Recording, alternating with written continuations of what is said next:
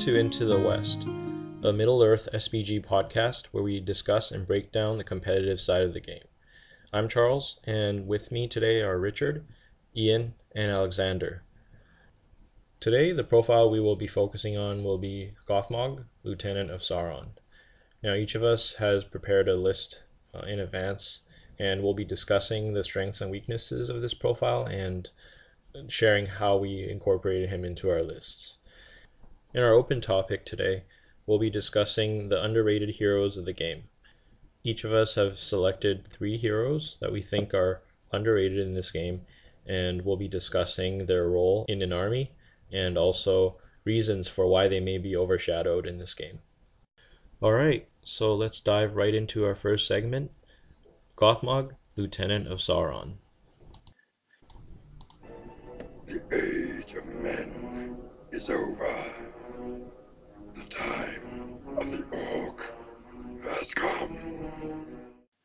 So Gothmog is an orc hero from the Mordor army that we see in the movie leading the attack on Minas Tirith. And he is in the Mordor army list, a hero of valor at 130 points. His basic stat line is a fight value of 5, strength 4, defense 6, 3 attacks, 3 wounds, and courage of 5, with 3 might, 3 will, and 1 fate. It's a solid stat line. In Mordor, we don't see very many heroes that are sort of like a beat stick sort of stat line other than Shagrat, I think, and Troll Chieftain. I think he's the only one with 3 attacks and 3 wounds. And I think having a beefy hero is, if you need one, he's one of the top choices. Well, also, I guess before the whole Azog and Bolg Fight 7 fiasco thing, he was the big beatstick orc hero that Evil had. So there's something to be said about that. He's also a mounted option, which Mordor doesn't have a ton of, especially in the way of named heroes. You can mount the ring wraiths, but now I find, obviously, they're mostly spellcasters, so they don't have the same role. He's also only 1 fate, which I find makes you really have to pick your moments with him, because if he gets surrounded, he can get in trouble pretty quickly. He can take a shield for defense 7, right? I think so. Yes, he can. Yes, his 2 war gear options are a warg for 10 points and a shield for 5 points. So shield to defense 7, that's good enough. That's the really sweet spot you want to hit with your heroes, and maybe your leader, I guess, if he's going to be the leader of your army. That's not too bad, I would say. And I would say his courage 5 is pretty underrated. Not many orcs are that brave. I mean, I don't think that's really accurately portrayed with how he was in the movie, but pretty nice to have. And also, Hero of Valor, I think, is probably a really big thing, leading 15 troops. And also within February 2020 FAQ, you need it to kind of ally with convenient allies. And so he's one of the few Valor options in the Mordor list. One of the few that's not like a named ring wraith that you can take. So would you guys say that you would always take a warg and a shield, or would there be situations where you would not take both? I think I would just always go warg and a shield. I think 10 points for a mount for almost all fighting heroes, bruiser heroes. I think you always go with the mounted option, and then shield, to me, also that's kind of a no-brainer. 5 points for an extra defense. I'm just going to echo what Richard said, really, is I really never see a situation where I have a list and I ever think about not giving Gothmog his full kit. Making him defense 7 so that he's being wounded only on 6s against strength 4 is completely invaluable. And obviously being able to mount a combat hero is, of course, very valuable. The ability to knock down on the charge, especially considering his 3 attacks, he gets 4 on the charge, 8 if you knock them down. He's going to do quite a bit of damage. One thing I was going to mention before going into his special rules is his special rules are a lot better when he has that extra movement from the warg, just because they are like area of effects. So just going over the rest of his profile, his 3 heroic actions are March, Strike, and Defense. And he has 3 special rules. He has Master of Battle, which gives you an ability to call a heroic action that your opponent's hero within 6 inches calls. So going back to the warg, being on that warg means that you could be where you want in the fight, and you can more easily maneuver around to get in range of that enemy hero. And his two other special rules are quite thematic. The first one is the Age of Men is over. Gothmog and all friendly Mordor orcs within 3 inches of him gain the Hatred of Man special rule, which means they get the +1 to wound. The second one being the Time of the Orc. It's an ability that you can call once per game at the start of any fight. Gothmog can call and use this ability. All friendly Mordor orc models within 12 inches of Gothmog that turn may reroll fail to wound. So just getting your thoughts from you guys about his heroic actions and the special rules that I just went over. I mean, the heroic actions he has, that is the trifecta that you want in any hero, right? March, strike, defense. Those are all the ones that you really, really want. So that's perfect. That's awesome. And then going on to the Master of Battle, just clarify, there's no 4-up roll for anything. I'm used to playing against Dane, I guess. That's and only for Dane. Captains and stuff. So it's just, there's a heroic action in there. He's just like, no, I'm doing the same thing, which is, it's so handy and it's so annoying to play against. Like, you either have to accept that he's going to get that action or you have to play around it. Playing around it can be done, but also then your opponent is like putting in a lot of effort to do that, and you're forcing them to change their playstyle. So either way, I think you win with that rule. I find it especially useful in situations where perhaps your opponent thinks that he's in a vulnerable spot and he wants to call a heroic move, and you don't even have to even think about spending that might point. If Gothmog is within 6 inches, he's, obviously just the amount of battlefield control that allows you to have. And again, on the warg, the range of movement, the ability to force your opponent, sometimes if he doesn't want you in range, he has to move away. And then if you're on the warg, you're either going to keep up with him or get yourself even closer. And he's having to essentially play around you. And that can be really valuable to throwing your opponent off his game. Yeah, I would say the heroic actions, like Ian brought up, this is the Holy Trinity. And the heroic defense especially is one of my favorites. It kind of nullifies the one fate. So in smaller games, I think you're not that scared to have him as your leader. And the Age of Men is over gives the Hatred of Man special rule to surrounding orcs. I think it's conditional, so it's not really a game-breaking rule. I think it's kind of like a cherry on top, but the Time of the Orc has come is probably one of the better special rules. And personally, this is something that I like to call in the first turn of combat, or one of the first turns of combat, where the lines have clashed and most of your orcs are in combat, and before they start dropping, and get a lot of first kills in that. Actually, really, really funny, just because, Richard, you're the one that kind of changed my mentality around that. When the new edition first came out, especially when the Legion came out, the idea of that battlefield-wide Time of the Orc special rule was always something that I wanted to call as kind of a final blow situation in order to kind of finish off the opponent. But yeah, I have to agree. Being able to get in, get the majority of your army in, and then call that can be really dangerous, especially when you're getting those traps and you're getting your opponent outnumbered, you're getting your big heroes into combat. If you call heroic combats in the same turn, I've seen it wipe a third of an opponent's army in one turn. It's horrific. Yeah, I mean, essentially, it's just maximizing the value, getting as many orcs as possible, because, I mean, 12 inches from Gothmog on either side is most likely going to be your full battle line anyway. You don't really want to get into the trap, and I know, Alex, you've kind of done this, like, when we first started playing, like, with this edition, with these rules, is like, I think Richard's right, you want to activate it at the start, because if you don't, you're going to be sitting there, we're just waiting for that turn where you can get it off and maximize it, and then, you're going to get towards the end game, and you're going to go, well, damn, half my orcs are dead, there's no way I can maximize this now. So I think, yeah, just get it early in first or second turn of combat whenever you can get your full line in, and, maximize that. And, here you go, Richard, maximize your tempo.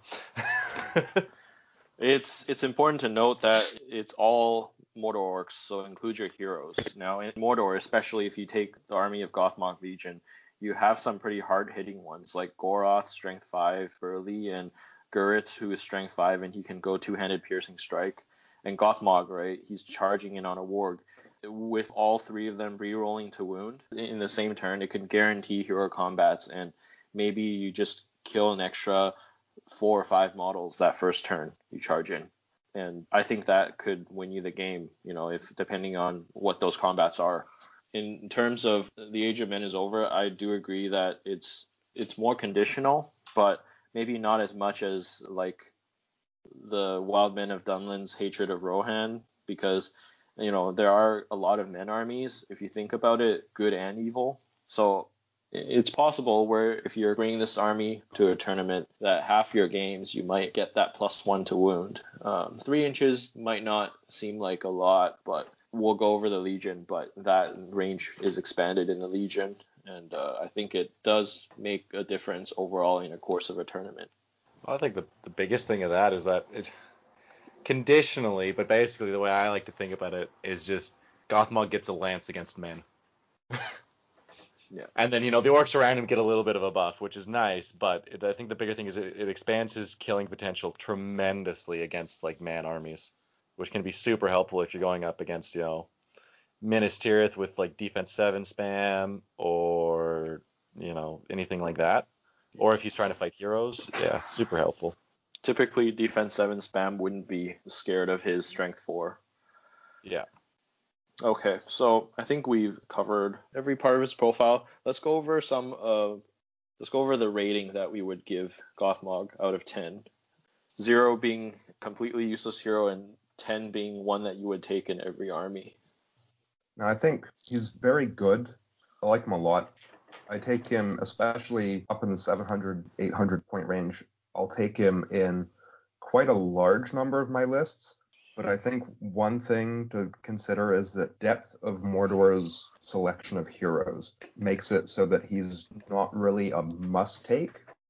His special rules, his Hero of Valor, it does work very well with kind of Mordor's main concept, which is high troop count, lots of orc warriors. So I'd say probably I give him an 8.5 because he is very strong.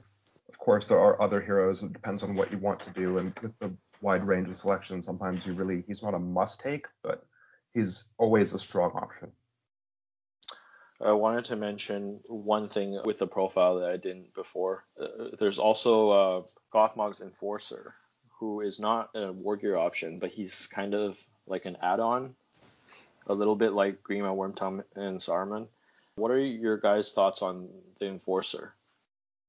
I think we kind of discussed this before the podcast a little bit, but I personally just don't think he's worth it because he kind of has roughly captain stats, and his special rules essentially is that Gothmog can use his will to call heroic moves. And so there's a few issues with that. First of all, it's only heroic moves, so no other heroic actions can be called.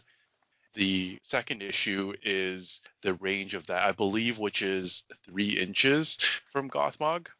Correct me if I'm wrong, Alex. It is.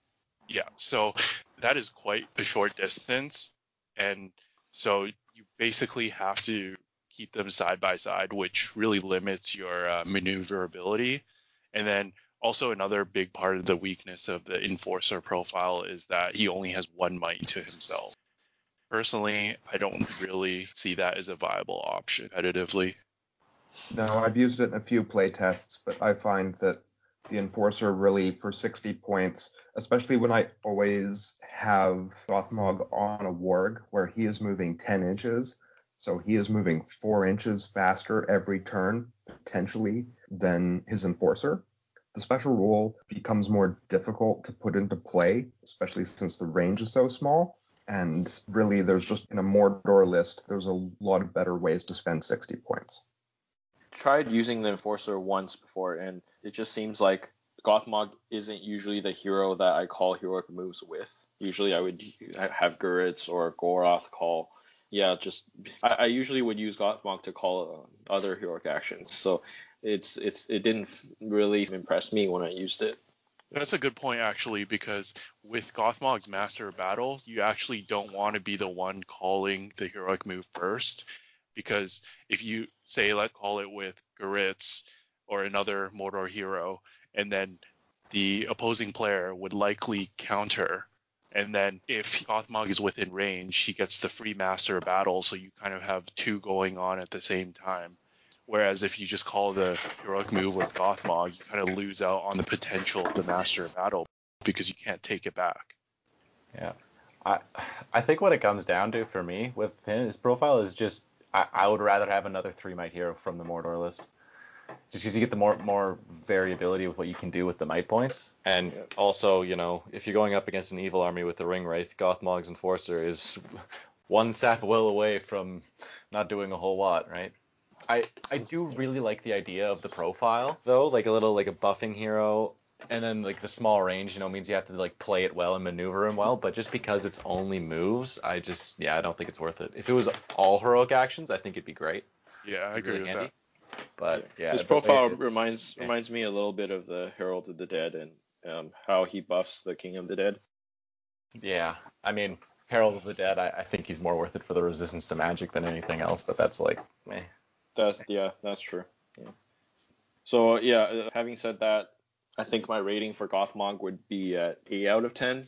I think he's got a solid profile, great heroics, and Master of Battle is a really useful special rule, and he can fight pretty well. I think the issue is you're committing a lot of points into one hero, and 2 of his special rules only orcs can benefit from. And even though you're playing Mordor and you might have a lot of orcs in your army, it still kind of limits you to how you build your army, and you kind of have to build your army around him.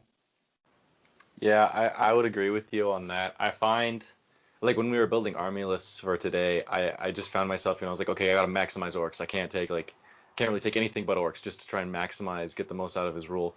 And then now with the Legion that is his name, like his namesake, I think in a normal Mordor list, just because the Legion exists, I'd probably say he's like a 7, because there's so many other options in the Mordor list that can do the same things that he can do, but like a little bit better. They can fight a little bit better, or they're like more maneuverable.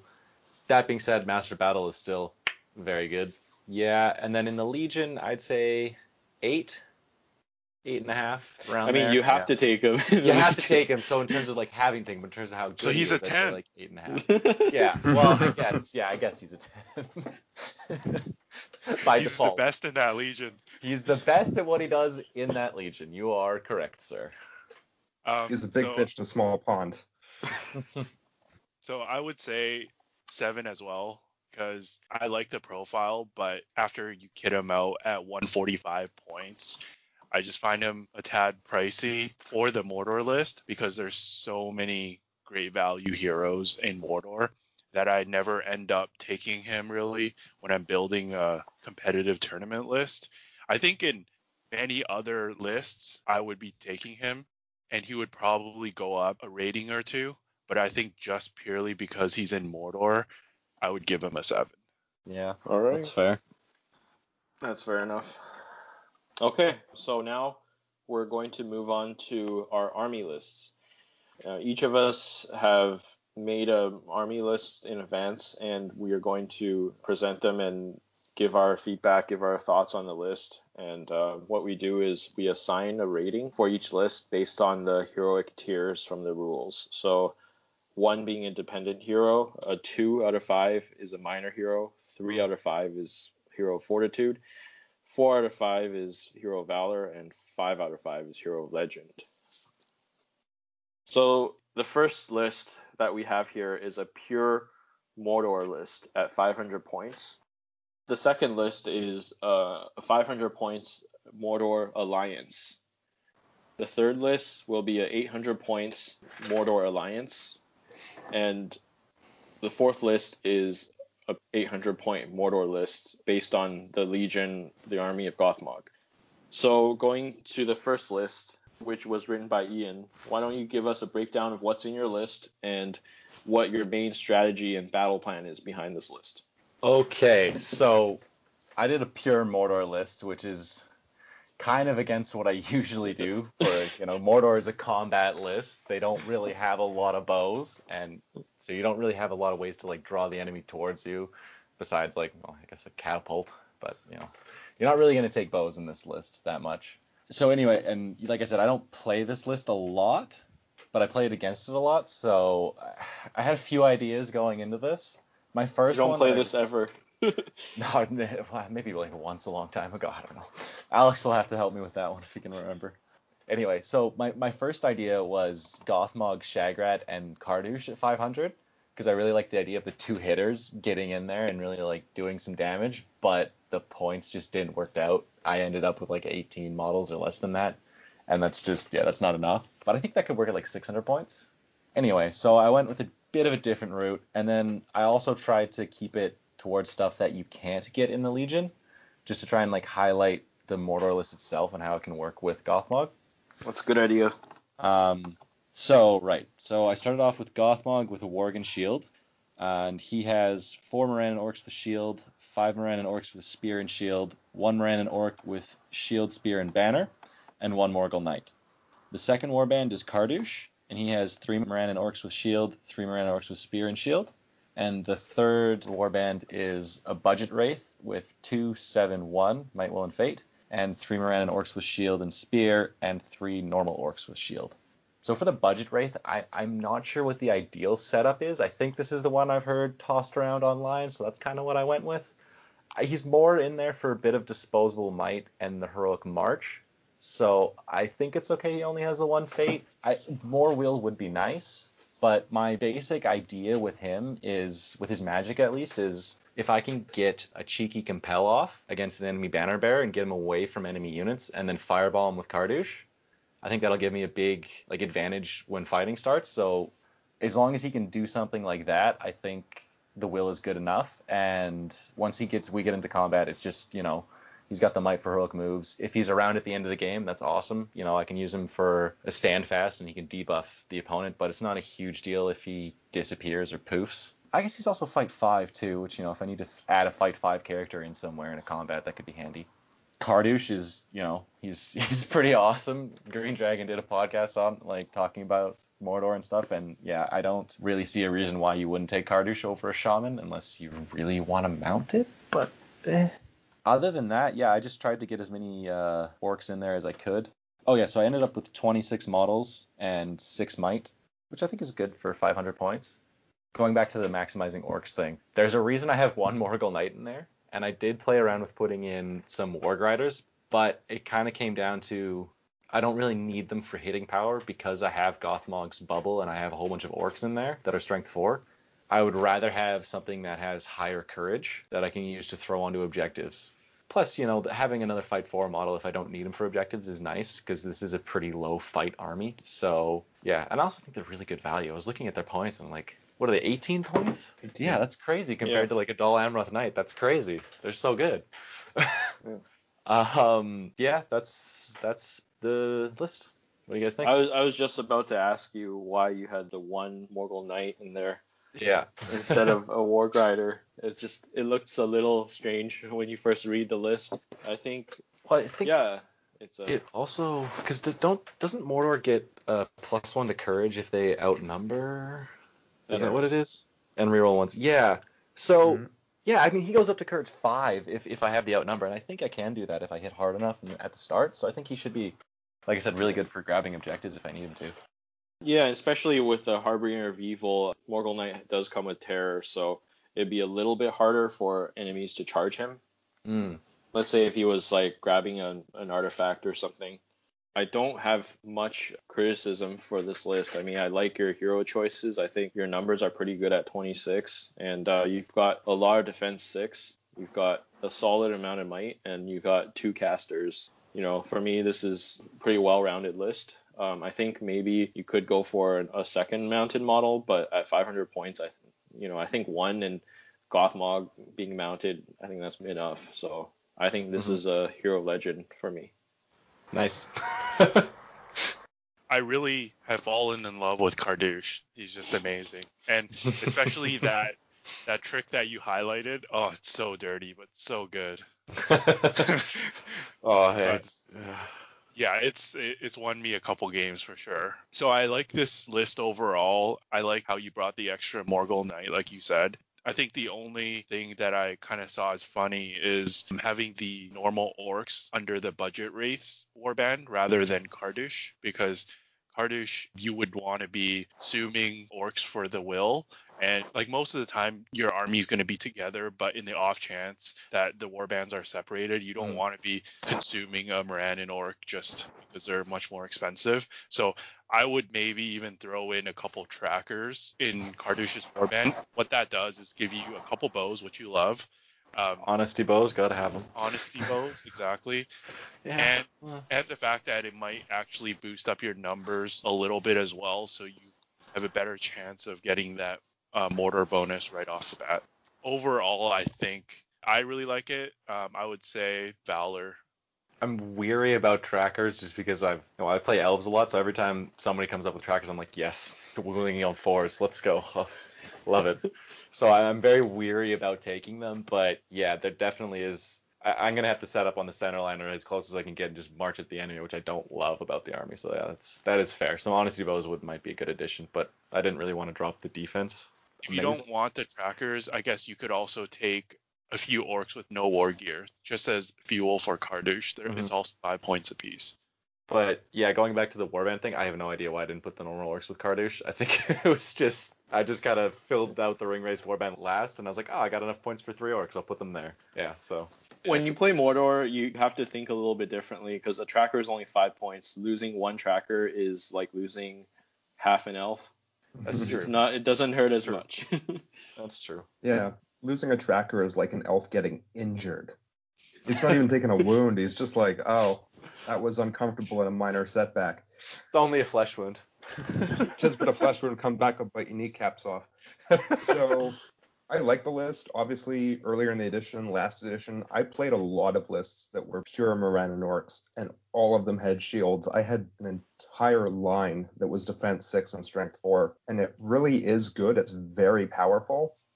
If you can maneuver it well, it works very well. As soon as you said you were putting in a Morgul Knight, I knew exactly that it was probably for the courage, just because having that courage 4 in a whole army that's courage 2 or 3 is very good when you're looking to cover an objective. I think my biggest criticism would probably be that you've maxed out the Morannon orcs a little bit too much. I definitely think that you would gain a lot by dropping some of the Morannon orcs or going half and half just to boost your numbers over 30 somewhere. If you start close and you get into combat quickly, having all those extra orcs can be really helpful, especially at 500 points where your opponent, if you're playing a good army with their heroes, may not have that many models, and it would really help you push to break them. I honestly, if I had the choice between 2 Morgul Knights and 2 Ward Riders, it's kind of a coin flip. I tend to go for the Ward Riders just because it gives me the extra 10 or so points to play around with, which in Mordor can do a lot. And yes, honesty bows. I definitely, now at 800 points, I would take 6. I've thought recently about putting it up instead to like more like 10, but definitely just a small handful of bows. Throw 1 troop into combat with an enemy hero, and then just fire into that combat.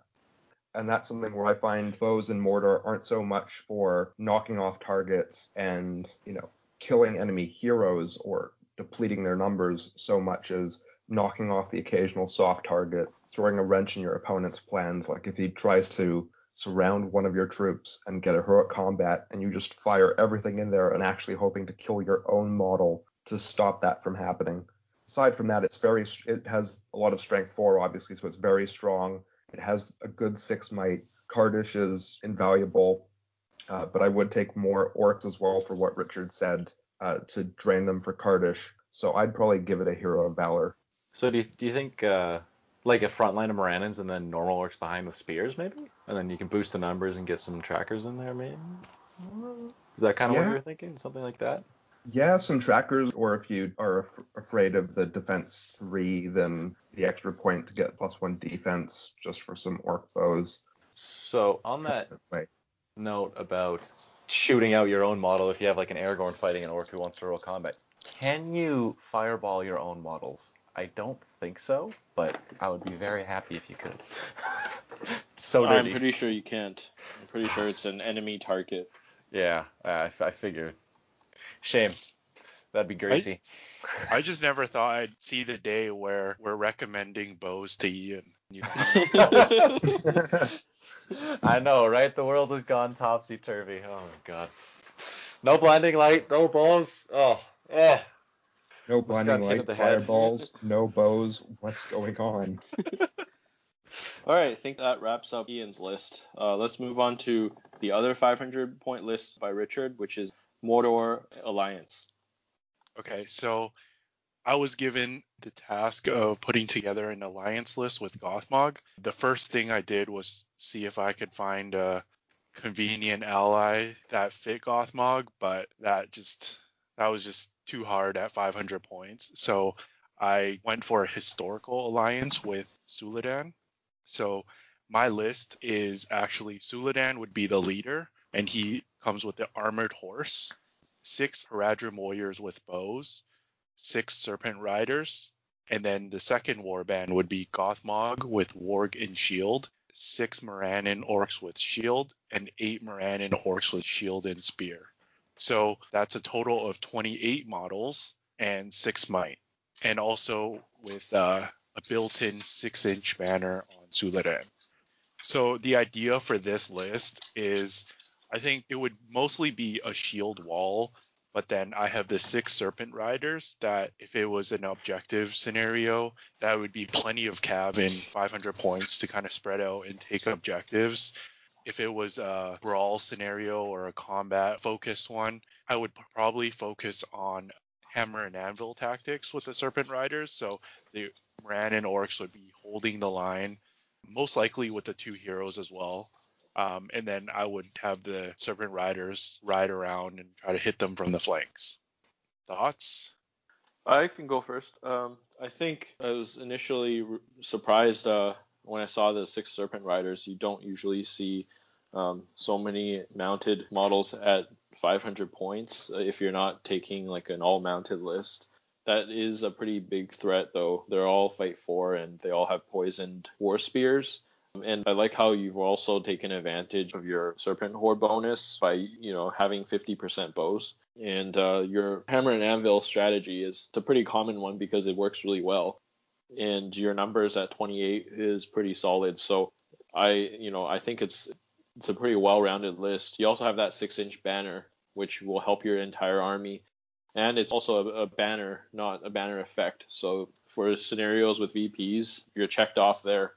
I think that maybe I would find a way to put spears on your 6 warriors of Harad with bows, just in case you need that extra support.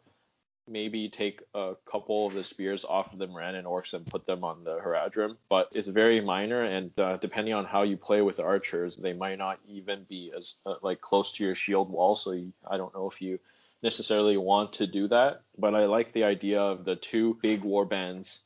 Kind of one of them is like your main solid defensive wall, and then the other one being the hitting power. I'd give this one a hero of legend as well. So I honestly love the alliance between with the serpent horde. Of course, first thing I have to mention, you have your honesty bows, 6 bows, nice, love it. But yeah, I was kind of, when I first looked at it, I was like, oh, okay, it's all right. He's got 12 guys with Suladan. Gothmog's got a decent chunk of dudes, but it's nothing too crazy. And then I realized, oh, it's 6 serpent riders. Oh dear. And and then I think, unless I'm wrong, Gothmog has March and so does Suladan. So you combine that with 8 mounted models, you have a really, really maneuverable army there. And it can hit super hard. Like Charles was saying, you've got the poison lances on the Serpent Riders, which are fight 4, which is nice to have in a kind of Mordor-themed list, getting fight 4 in there. And then you have Gothmog with his orcs, who you can buff against, well, normally, and then against men, they go crazy. So that's a really good combo. I think it's going to hit really hard. Your defense on the army isn't great, but I mean, it's just because of the Harad stuff, but because a lot of them can skirmish around, if they avoid being shot out, I think you'll be fine. The biggest concern I have with this is courage. I think you'll be okay if you break, because both Suladan and Gothmog are courage 5. And I think Suladan has a 12-inch standfast, right? Yes, he does. Yeah, so that's pretty good. But if you come up against an army that has courage shenanigans, like if they have a Círdan in there or an Army of the Dead or something like that, or yeah, like anything like that, you're gonna run into a lot of trouble, right? Just because your troops are all courage 2 or 3. Yeah. So other than that, I really like the list. I think that kind of depends on what meta you're playing, and I think locally we have a lot of people who do courage shenanigans. And that might just be also because Army of the Dead is more popular than it used to be now because of the starter set. So I think I'm gonna have to go with Valor just because of the courage. It's concerning me a little bit, but I mean, if you up this to 600 points, throw in Kardashev, and I think, ooh, gross. Kardashev and everything.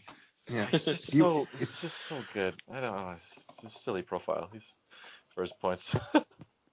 I think if you up anything to include Kardish, it's just automatically better. Nothing else matters at that point, so long as you have Kardish. Like if Like, my it's army Basically, breaks, salt and pepper. yeah. Yeah. If I have no models left, but I have Kardish, moral victory. I look at the army list and I'm really pleased with it. I again, like Ian, I worry a little bit about the defense mostly because of the Haradrim, but I think that's a risk you have to take with anything that you're going to ally with that particular army list. That's just cost of putting together that alliance. Of course, you have 2 very big meaty heroes, which is really strong, especially at 500 points. At that rate, you have 2 3 might heroes.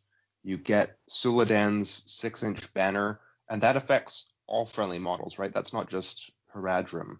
Yeah. It's a normal banner. It's crazy good. So it's a 6-inch banner that by itself is worth 50 points.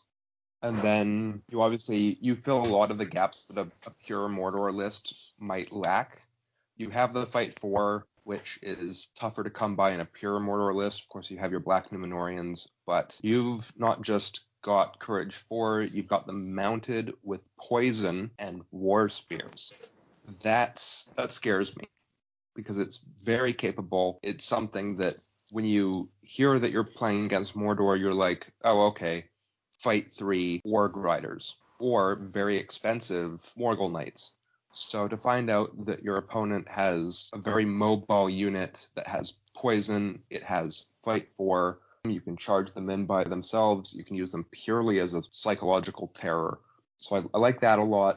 I'd say aside from obviously the low, and again the low courage too, if you break and Suladan and Gothmog get charged first, you might have some issues. But if you get them into combat or you can protect them well enough, it's a pretty strong list, and you really make up for each army's deficiencies or issues that you might come across normally in a pure list. So I'd probably give it a Hero of Valor. All right, so the next list we're going to move on to is my list, which is 800 points, convenient ally. Now, I really wanted to take Suladan because of how good Suladan is as an ally, but I wanted to take something that's different, so I kind of went a little bit crazy in my alliance pick. It is a Mordor and a Far-Harad alliance. So in Mordor, we have the leader, who is Gothmog with shield and warg. In his warband, I have 1 Morannon orc with banner, shield, and spear, 4 Black Númenóreans, 4 Morannon orcs with shields, and 6 Morannon orcs with spears and shields. Then I have Gurits with 3 Black Númenóreans, 3 Morannon orcs with shield, 6 Morannon orcs with spear and shield. And then I have a Mahud king with war spear, camel, and blowpipe, 2 Mahut raiders with shield, war spear, and blowpipe, 2 half trolls, and a second Mahud king with war spear and camel, 1 Mahud raider with shield, war spear, and blowpipe, and 2 half trolls. So the list has 10 might, 38 models, and I would say the general strategy behind this list is positioning. So with Gurits, I can ensure that my warbands in Maelstrom of Battle scenarios, if they deploy where I want them to most of the time. cool thing about Guritz is his special rule applies to all armies, not just Mordor. And some people might not know that because Madril only affects Minas Tirith warbands. I didn't know that. Yeah, so it's really he's really good. Definitely. So that helps the Mahud King because I know both of my Farharad warbands are very small, so it's important for them to start where in ideal places. And so the strategy is to kind of use Gothmog and Gurit's might as well as the Master of Battle to try to keep priority for as many turns as possible and let the Mahud Kings and their warbands do the killing. So the Mahud Kings and 3 Raiders all have impact hits on their camels. They all have war spears, and they're all strength 5. Well, the Mahud Raiders are strength 4, but I have 2 strength 5 mounted models and 4 half trolls that are all strength 5. And the idea is to use them to hit the enemy on the sides and have the Mordor army in the center, and use the Farharad warbands as flanking warbands. In my Mordor warbands, I have Black Numenorians with Terror, which is good for a defensive line. It forces your enemies to test courage before charging them, and it doesn't necessarily focus around an orc horde, so I won't get the most out of Gothmog, but the Master of Battle I think would definitely help the Mahud Kings. Well, I mean, I think all 3 of us have played against your Mahud and Harad lists a ton of times. We all know what the camels and half trolls can do. They're absolutely disgusting, and the kings are fantastic with when mounted with the war spear. It's crazy. There's 2 mini Danes running around just causing havoc. Oh man, this list is it's gonna hit so hard. I'm concerned about I was concerned about your courage, and I still am, because I think almost all of your troops are courage 2. Other than the Black Numenorians. You Numenorians. have the 7 Black Numenorians in there. Yeah, I was going to say it'd be nice if you had something in there, but you do have the Numenorians, and you get the Numenorians in, you can throw them with their Moranans behind, because a lot of them have spear and shields. So even if you come up against an army that has, Aura of Dismay or a Terror Wall, I think you can get enough in there. It's too bad you don't get your Mahud army bonus. That would be that would be really good. That's right. Yeah. But even then, you can still get the Numenorians in there. You can still get Gothmog and the 2 kings in there pretty reliably. So that's not a huge issue. You still get most of your battle line in. Yeah, I was going to say Valor, but yeah, I think I'm going to go Legend.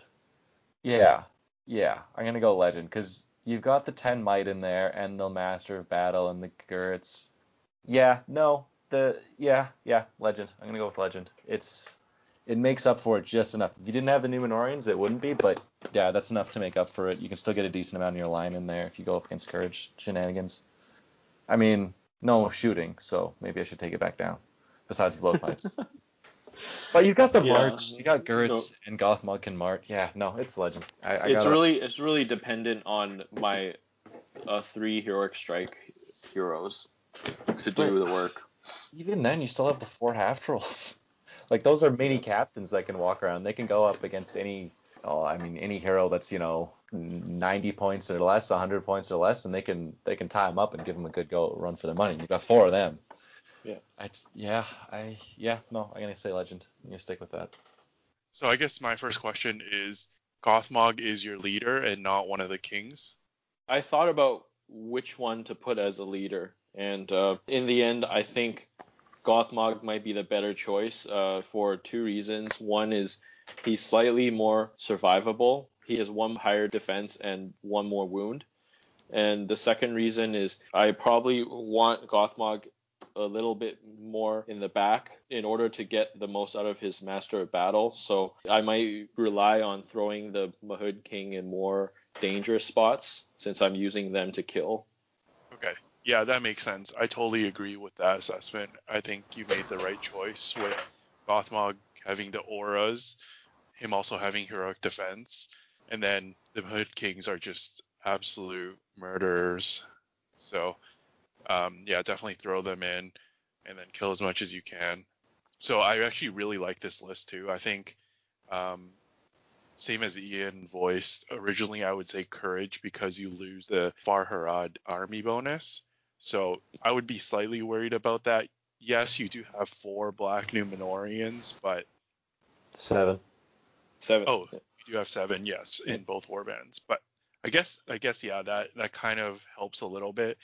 But if you break, I know you're going to be relying on Gothmog's stand fast mostly because the kings will only have 1 will apiece as well. They have 2 will. Oh, they have 2 will. Yeah, but Gothmog has 3, so slightly better. Okay.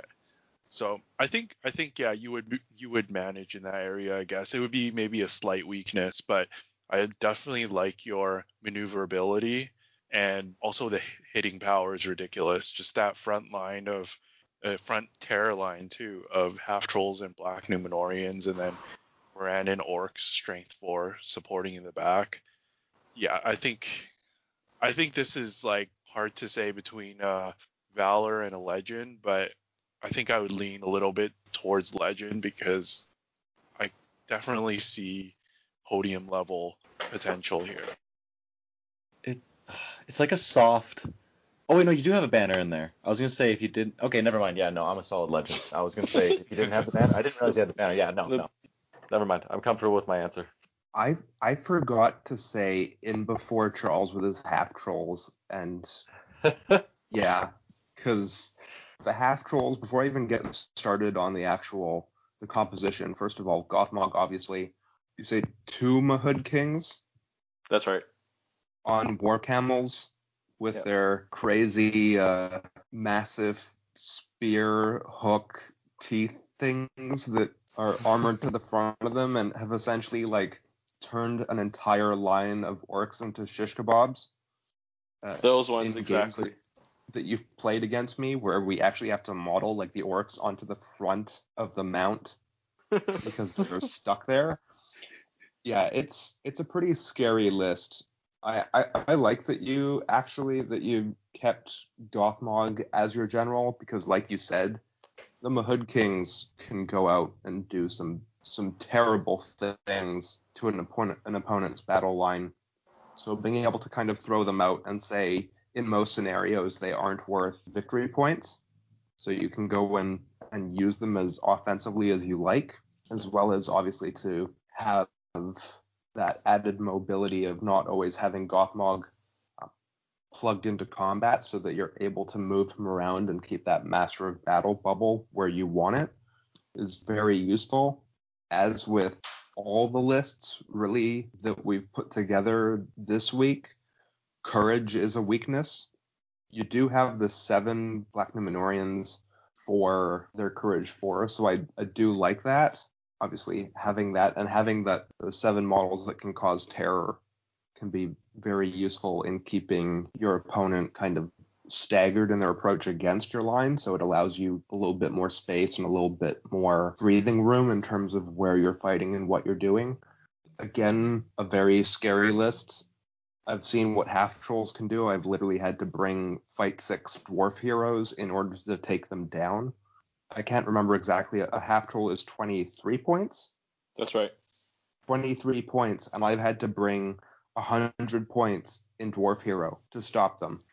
That shows you what's necessary because they're 2 wounds. Their defense 6. Yeah.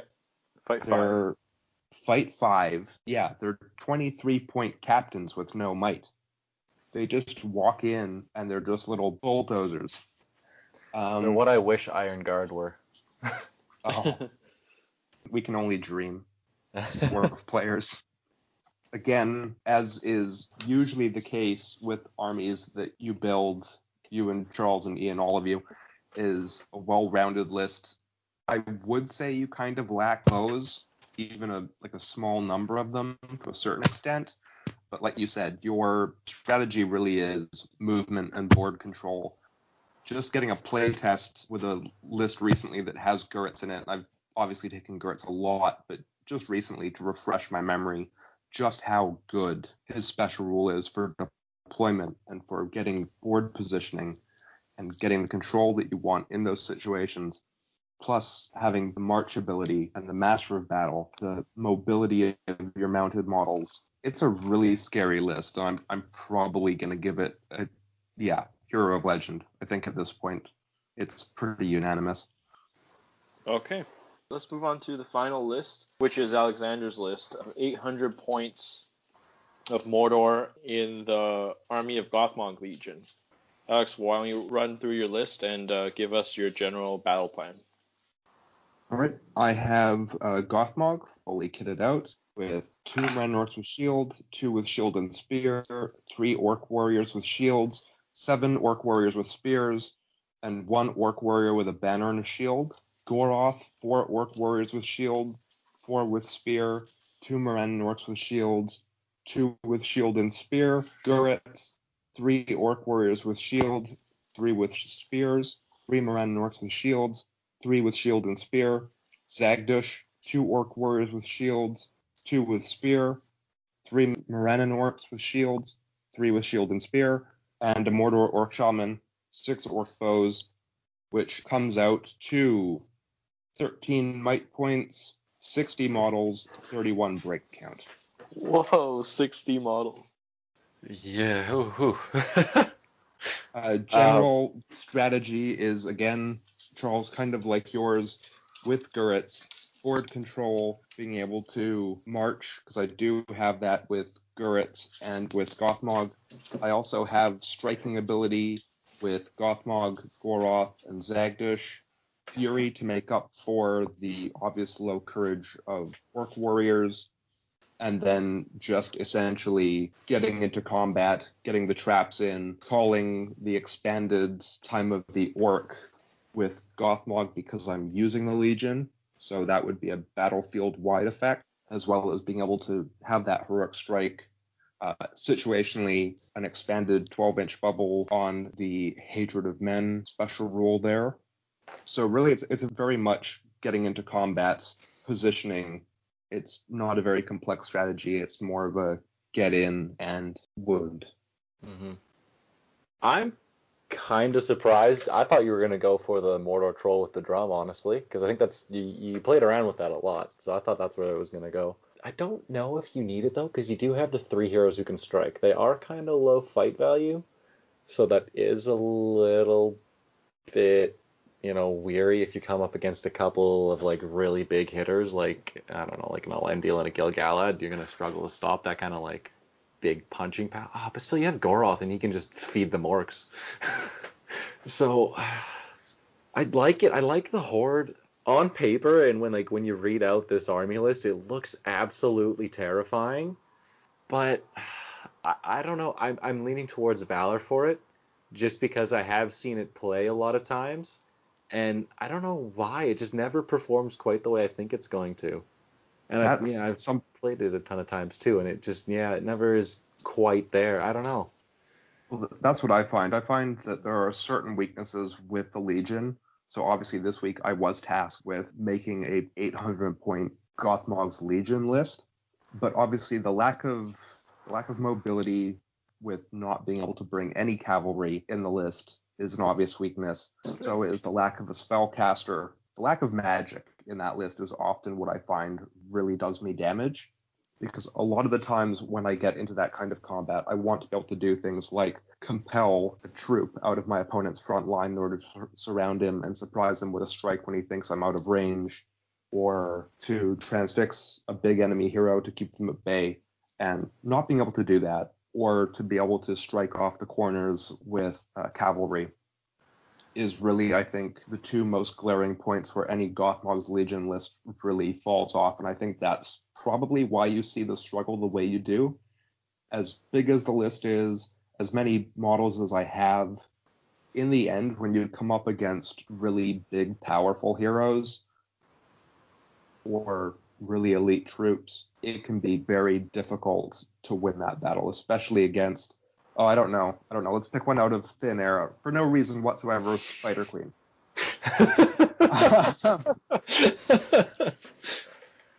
Not at all, because I've played it recently and it absolutely devastated So I really like the 60 model count here. And I think this is pretty much the best Gothmog's Legion list I could probably think of. So probably I can't even see anything I would change here. But I think the only issues are what Alex just listed. It's just to do with the nature of the list. No magic, no cav. And honestly, I prefer the mortar army bonus to even the Legion's bonus. So it's just hard for me to give a legend ranking, even though I think Alex probably did the best job he could for this Legion. So maximum points, but unfortunately still Valor for me. Yeah, so I agree with everything said so far. I think this Legion really pigeonholes you into building like an Orc Horde. I think that what you've done is you built an Orc Horde as well as possible. I think you made all the right hero choices.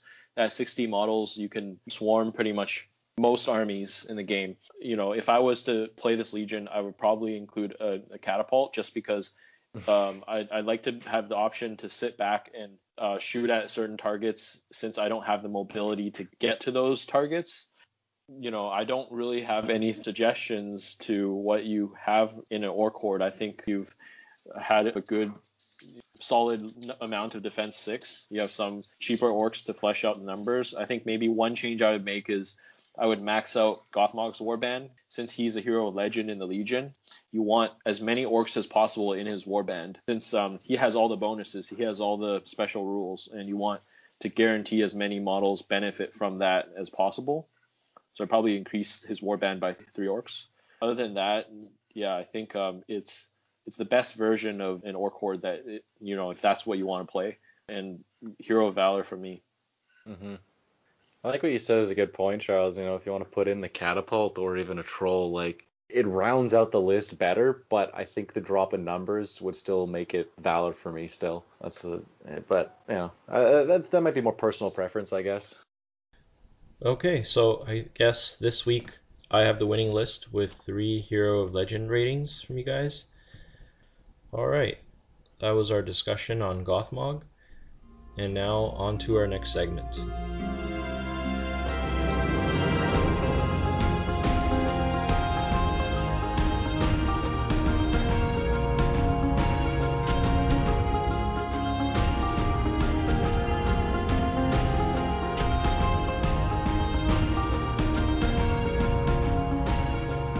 Okay, on to our open topic of today. In this episode, we will be discussing the underrated heroes of the game. Each of us have brought 3 different heroes to share, and we'll be giving them in a certain order from who we think is underrated to the most underrated. And so first, I think we should go over what you guys think underrated means or represents in the game. It's a hero that's good, and you kind of look at a profile and you're like, oh, I really like this, I really like that, I really like that, that's awesome. And then you look at all the armies that people take with it, and you don't really see it that much.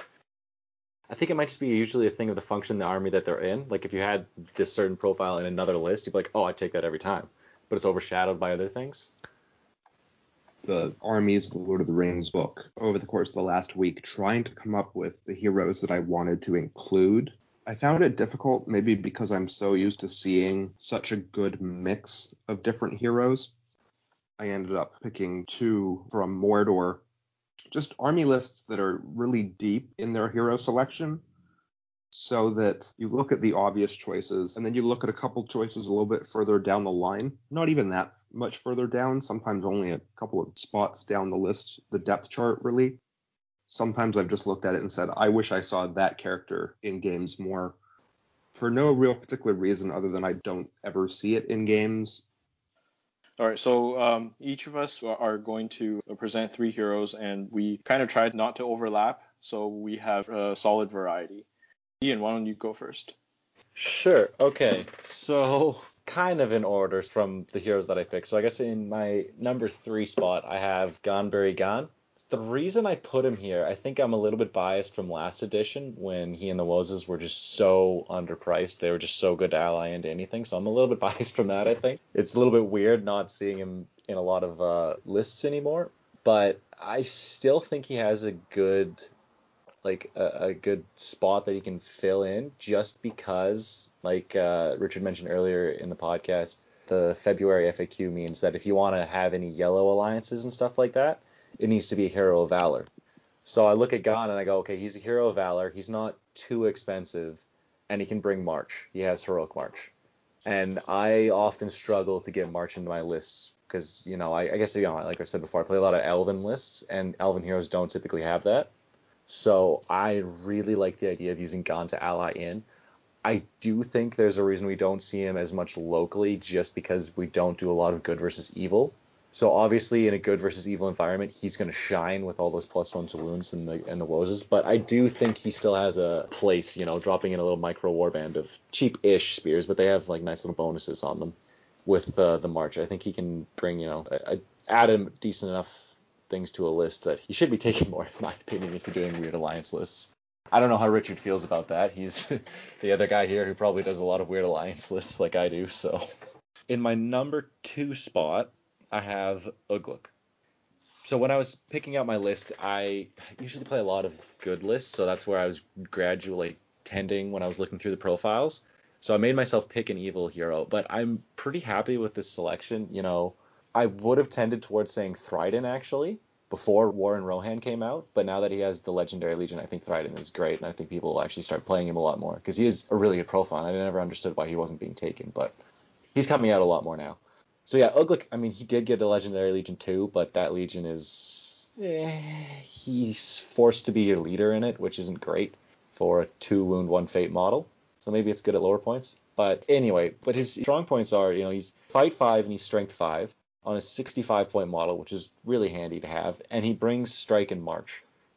And that's just that's a really good combo of abilities. 3 might, both of those heroic actions for 65 points is super handy. And I think if he was in any other list, I think he'd be taken a lot more.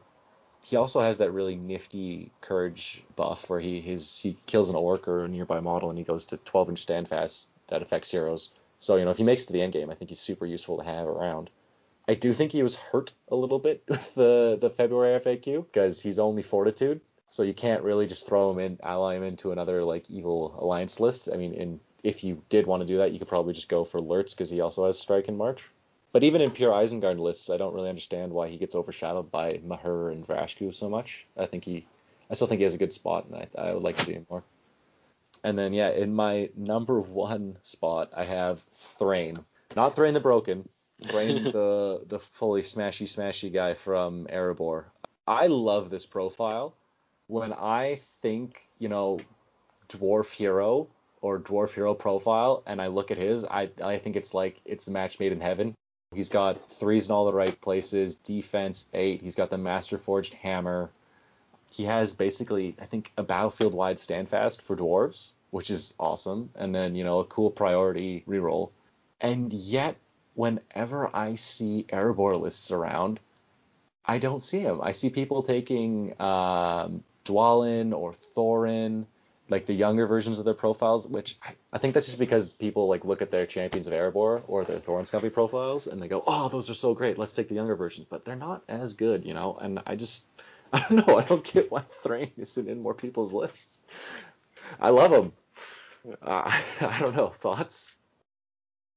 I'll start with Ugluk, just because I think I have the most experience with him of the 3. He is very good, and I think now in the new edition, having only certain heroes having Heroic Strike, he very much does have his spot now. I think the thing with Ugluk that definitely scares me off him a bit is just the fact that he is 2 wounds, 1 fate, defense 5. So you get him into combat, and he can be very good with his 3 might and his fight 5 and his strength 5, but he is rather fragile. I'd say it's pretty good, but I can definitely understand why he gets left off, just because of that kind of glass cannon type profile that he's got there with a low defense.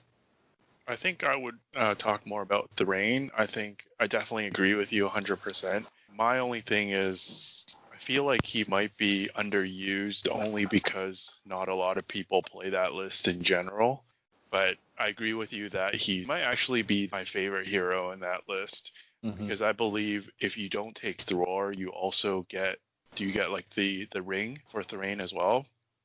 So that kind of makes him better. So if it's a smaller game, I know a lot of people tend to go to Thror because of the defense 9, but Thrain as your leader can do some damage as well. So I definitely think he's a great take. And also him being a hero of valor, allying him to some Hobbit army alliances is always a viable strategy. So I like that pick. Yeah, if you're gonna like go for an alliance that's a yellow alliance, you lose the army bonus, which is centered on Thror. So Yeah. in that case, I think I would always go for Thrain. Yeah, I agree. I think Gonbry Gon was underrated last edition because he was such a solid mic caddy. But this edition, he's 65 points now. I don't think that he's really a cheap Heroic March now you can ally in. Most lists that have Heroic March usually would have a better option. But like you said, if you're taking an Elven army, I probably still prefer to get an Elf Captain. I think that's the only one that I might not think is underappreciated, but Ugluk and Thrain definitely. Richard, do you want to go through your heroes? Sure. So the first one that I selected was Irolas, Captain of the Guard. So one of the new Minas Tirith heroes from the supplement Gondor at War. So at 65 points, he has Fight 5, D6, 2 attack, 2 wounds, 3 might, 1 will, 1 fate. So he has a solid stat line, particularly looking at the Fight 5 and 3 might. And the heroic abilities that he has is Heroic March and Heroic Defense. And he also has Bodyguard special rule. And then he also has another special rule where he can choose to shield.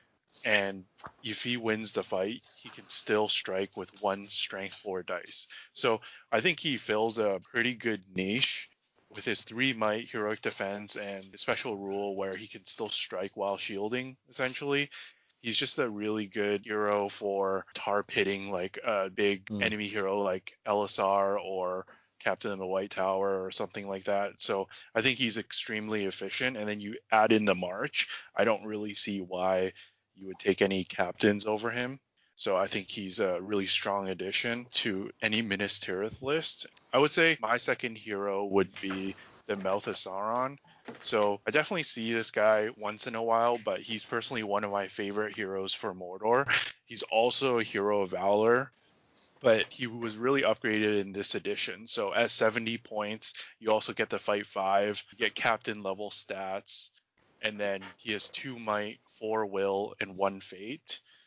He has a hand and a half sword, armored horse, and then his heroic actions are Heroic March and channeling. He also has terror, and his magical spells are Drain Courage, Transfix, and Instill Fear. So I just find he's a very well-rounded hero in Mordor as a good support caster, but then also with the Fight 5 and 2 attacks on horse, he can do some damage in combat too. So my number 1 pick, I would say, would be the Goblin Mercenary Captain. Essentially, there's nothing really special about his regular stat line, but the main thing is that he can lead a bunch of Goblin mercenaries, and they all have the special rule where from turn 2 onwards, they start taking a courage test. And if they fail, opposing player can decide whether they come on the board. But if the test is passed, the controlling player decides whether they stay off the board or not. And once they arrive on the board, they can either deploy in any terrain, or if there's no terrain that's eligible, they can arrive on any board edge. So personally, I find in the competitive scene, that special rule is probably one of the strongest in the game because it can just win you a good portion of the objective capturing ones and puts a lot of board pressure. And it's just one of the global effects, one of the only global effects in the strategy battle game. So I think it's just extremely powerful. If I was taking any sort of Hobbit evil army, I would strongly consider trying to ally these in. Obviously, it's a little harder now with the FAQ, but just taking one warband of them could win you many games. I think overall I agree with all 3 of these being underappreciated. Irolas, I played against one at Nova, and he held up Elisar with Anduril for 2 turns before going down. So I definitely think that he's really resilient, and he can take on a hero 3 times his points for multiple turns. Mouth of Sauron, really big fan of this hero. I think he's really one of the best mid-tier in Mordor. Hero Valor allows him to ally in to other lists, and him having access to 3 spells on like a captain level mounted hero is just really great value for his points. Goblin Mercenary Captain, I was really surprised before the February FAQ. I was surprised that we didn't see the Mercenary Captain more. But still agree with Richard. Whenever you can have the option to ally in Mercenary Captain, for sure, he's a great value. I think you've made 3 great picks because I don't see any of them locally very much at all. Before I played your Mouth of Sauron, I'd probably only played against it maybe 2 or 3 times. A lot of people are still stuck in the mentality of the last edition, where he really wasn't very good and not worth his points. After playing against him in the new edition, he's very much what I'd like to call like a toolkit hero, because he can both fight, he can march, he can spellcast 4 will points. So just when you're not expecting it, and you're looking over at a Ring Wraith, or you're looking at Kardish, he'll transfix one of your heroes and really damage your ability to use one of your flanks. I think he's a really underrated pick just because of the different things that he can bring to a list all at the same time. I think Ireless, he fills kind of 2 roles where he can block up a hero with the heroic defense and his shielding ability, and he brings a march to your list, so I think he's super handy there. I'm pretty sure the only reason he isn't included in a lot of lists is because Madril is just a more popular model who also brings some handy abilities, the 3 might and the march. I think that's probably why you don't see him as much. But give it, a year or 2 and more people buy him, I think you might see him more. But yeah, no, he's definitely a good shout. Mouth of Sauron, I was actually going to include him in my Gothmog list that I did earlier, but he doesn't have the Compel. That was the one thing that held me back, because I wanted to combo that with Kardish. But I mean, other than that, he brings a solid hitter, fight 5 on the horse, a little bit of magic. All the things that were kind of made him not so great last edition, they've fixed it up, and he's a really good pick now. And he's a hero of Valor, right? So he can ally in if you want to do allies. So it's a good way to do that. And then yeah, Goblin Mercenary Captains. I think they were kind of popular before the February 2020 FAQ, just thrown into like any evil list if you really wanted it, so that they might be part of the reason why that exists. But yeah, in any green alliance, like Azog's Legion is green with Azog's Hunters and the Dark Powers of Dol Guldur. I don't see a reason why you wouldn't throw a warband of the Goblin Mercenary Captain into either of those lists if you're making one of those. At least one handy. warband. Yeah, it's such a handy ability, just having something pop up, I don't think you mentioned this, but even if like your enemy has like a major shooting warband that might do a lot of damage to your army, if you're in like an Azog Hunters list, just pop up some goblins behind them. Now they have to deal with that for a few turns, so you're not going to get shot to pieces on your way in. Yeah, they're super handy. They're awesome. All right, so I've brought 3. My 3 heroes are all unnamed heroes. Number 3, we have the Captain of Rohan. So reason why I picked this hero is the many ways you can build him. And we know that there are many Rohan legions now that we have 2 books out. We have 4 or 5 of them. You can give them heavy armor, throwing spears. They can take an axe. There's a lot of ways to build them. They have the special rule, Arise, Rise of Theoden. And a lot of people focus on the Riders and the Royal Guard when they think of this rule, and they don't remember that the captains of Rohan also have them. So when they're mounted on the charge, they have fight 5, and this is not counted into their points. So if you compare them with a Minas Tirith captain, they're basically, if you just break down the cost of the stats, they get it for free. And if you have the army bonus as well, you have the option to go up to strength 6 with a piercing strike. So I just think that they can hit pretty hard, and they're relatively cheap. My number 2 is the Black Shield Shaman from the Moria list. I don't see this one a lot. I see the Moria Goblin Shaman more. I think this Shaman has a lot going for it. I think everyone knows the main reason you take the Shaman is for the Shatter Magical Power, which you can break any war gear that isn't like a mount or the One Ring or Staff of Power on a 3+. I think this might not necessarily be the best spell to cast on a big hero if they can shrug it off with 3 will, but it can be something that's useful to cast on a hero near, like, let's say the end of the game where they have lower will. if they only have one weapon, you can break their weapon and they become unarmed. Or if they're wearing heavy armor, reduce their defense by 2. If they're wearing heavy dwarf armor, reduce their defense by 3.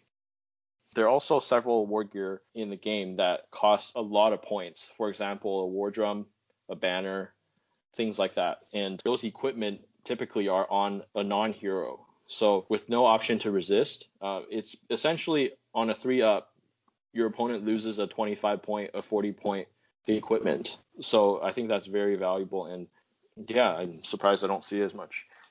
Number 1 is the Galadrim Captain. I've maybe only seen the Galadrim Captain taken once or twice ever, and I think the profile by itself doesn't look very impressive initially, but if you pay a little more attention to it and compare it to a High Elf Captain, he's actually 5 points cheaper for the exact same stat line. Also, he gets Fleetfoot for free when the High Elf Captain does not have Fleetfoot. So if you put him on a horse, he doesn't have the lance that the High Elf Captain has, but he has a 2-handed option. He can still hit pretty hard. He can keep his charge bonus in the woods, and he's 5 points cheaper. The other thing is, in a Lothlorien list, he's the only mounted hero option. So, if you need a mounted hero, he's definitely a solid. Well, Captains of Rohan, I think they're just overshadowed because there's so many other things in Rohan that have March, which is usually what you take captains for. And then obviously Rohan has tons of Fight 5 heroes. So I like their hitting power. I think if you wanted to do something with like micro war bands, a couple captains might be a pretty good shout. Other than that, I agree they're underused, but I think there's a reason enough, especially with all the profiles that got released for Rohan recently. I just want to make a quick note that I made this list before the recent FAQ. So part of the reason why I like them is you can spam them out near Gambling's Banner and get extra might points. Oh, well, yeah, before that, yeah, fair enough. Go on. Black Shield Shaman, yeah, I 100% agree. I think it's out of the ones you chose, I think I'd probably put him as number 1. Like, he's great. Like, getting rid of banners is often so helpful, especially for evil armies. When you're lower fight, getting rid of the enemy's banner, it's just so helpful. And that is like, I'd have never come up against one, but I'm always worried about it, especially if you had somebody like a Boromir or even a Gambling with a 40, 50 point banner. Just boop, it's gone, and you're just shoot. That's a big part of your strategy. Yeah. As for Galadrim captains, like you said, they are the only mounted hero in the list, and they are the only source of March in the list. That being said, if they had the 12-inch movement like they used to, I would be like, yeah, 100% love them. Lothlorien is a green ally with Rivendell, and I think I'd just rather have the Rivendell captain with the lance just to have the extra hitting power. That's a personal preference, but yeah, I don't know. I know Richard likes the Fleetfoot. It's so conditional. I think the lance will do you more favors. Yeah, I mean, not really much to add here. Except the Galadrim captain. Yeah, I think definitely a bit underused. And does he not have the armored horse as well? He does. He has the armored horse. Yeah. So that's another advantage. A good show. Yeah, that's a good show. Over the Rivendell captain counterpart. But yeah, some dirty shenanigans with the Black Shield Shaman. Yeah, I like it. I like the Black Shield Shaman. I think really the Black Shield Shaman would have to be a secondary or like a third spellcaster in order to have something that whittles away the will points of your opponents in order to shatter the war gear, unless of course you want to use it on a soft target like a banner where you could do it with no resistance. I remember it once shattering my dwarf captain's war gear before my dwarf captain had to defeat some goblins with his bare hands. Strangling fingers. Yeah. The other ones, obviously, I like Fleetfoot. It's kind of a toss-up, and I'd still kind of prefer the Rivendell captain in the end, just because I think the lance is a lot more applicable than Fleetfoot is. It's obviously very good if you're going to supply somebody through difficult terrain, but the lance you'll get to use in every game and every scenario. I just want to touch up on something Alexander said about the Black Shield Shaman, how like if you don't have multiple casters, then it might be hard to whittle down the enemy's will. The Black Shield Shaman has a second spell, which is Tremor. I guess that's kind of the last resort if you don't have any good targets to cast on. You can cast Tremor, which deals a D6-inch line of strength 6 hits, which is kind of a coin toss, but it can do some significant damage. Yeah, I think people forget about that spell too. Everyone's used to having a shaman that has Fury and Transfix. The end. Right. So I definitely think that Shatter gets all the attention because it goes off on a 3. Tremor, I think, is a 5. That's right. Alex, let's go over your 3 heroes. Okay, so in third, I picked Murren and Drar, just because I find them kind of like the unheard of Elvish twins. They bring a lot of different tools to the game. One of them has Expert Shot, Heroic Accuracy. They're both 3 Might heroes.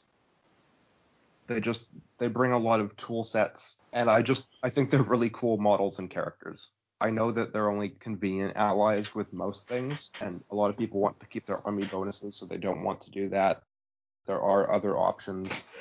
There's a Fellowship Boromir that would fit better into a lot of things that would bring 6 Might, so I can understand why it's not there. I just think it's a cool option with a lot of different little aspects that it can bring to an army that I think maybe we could see more of.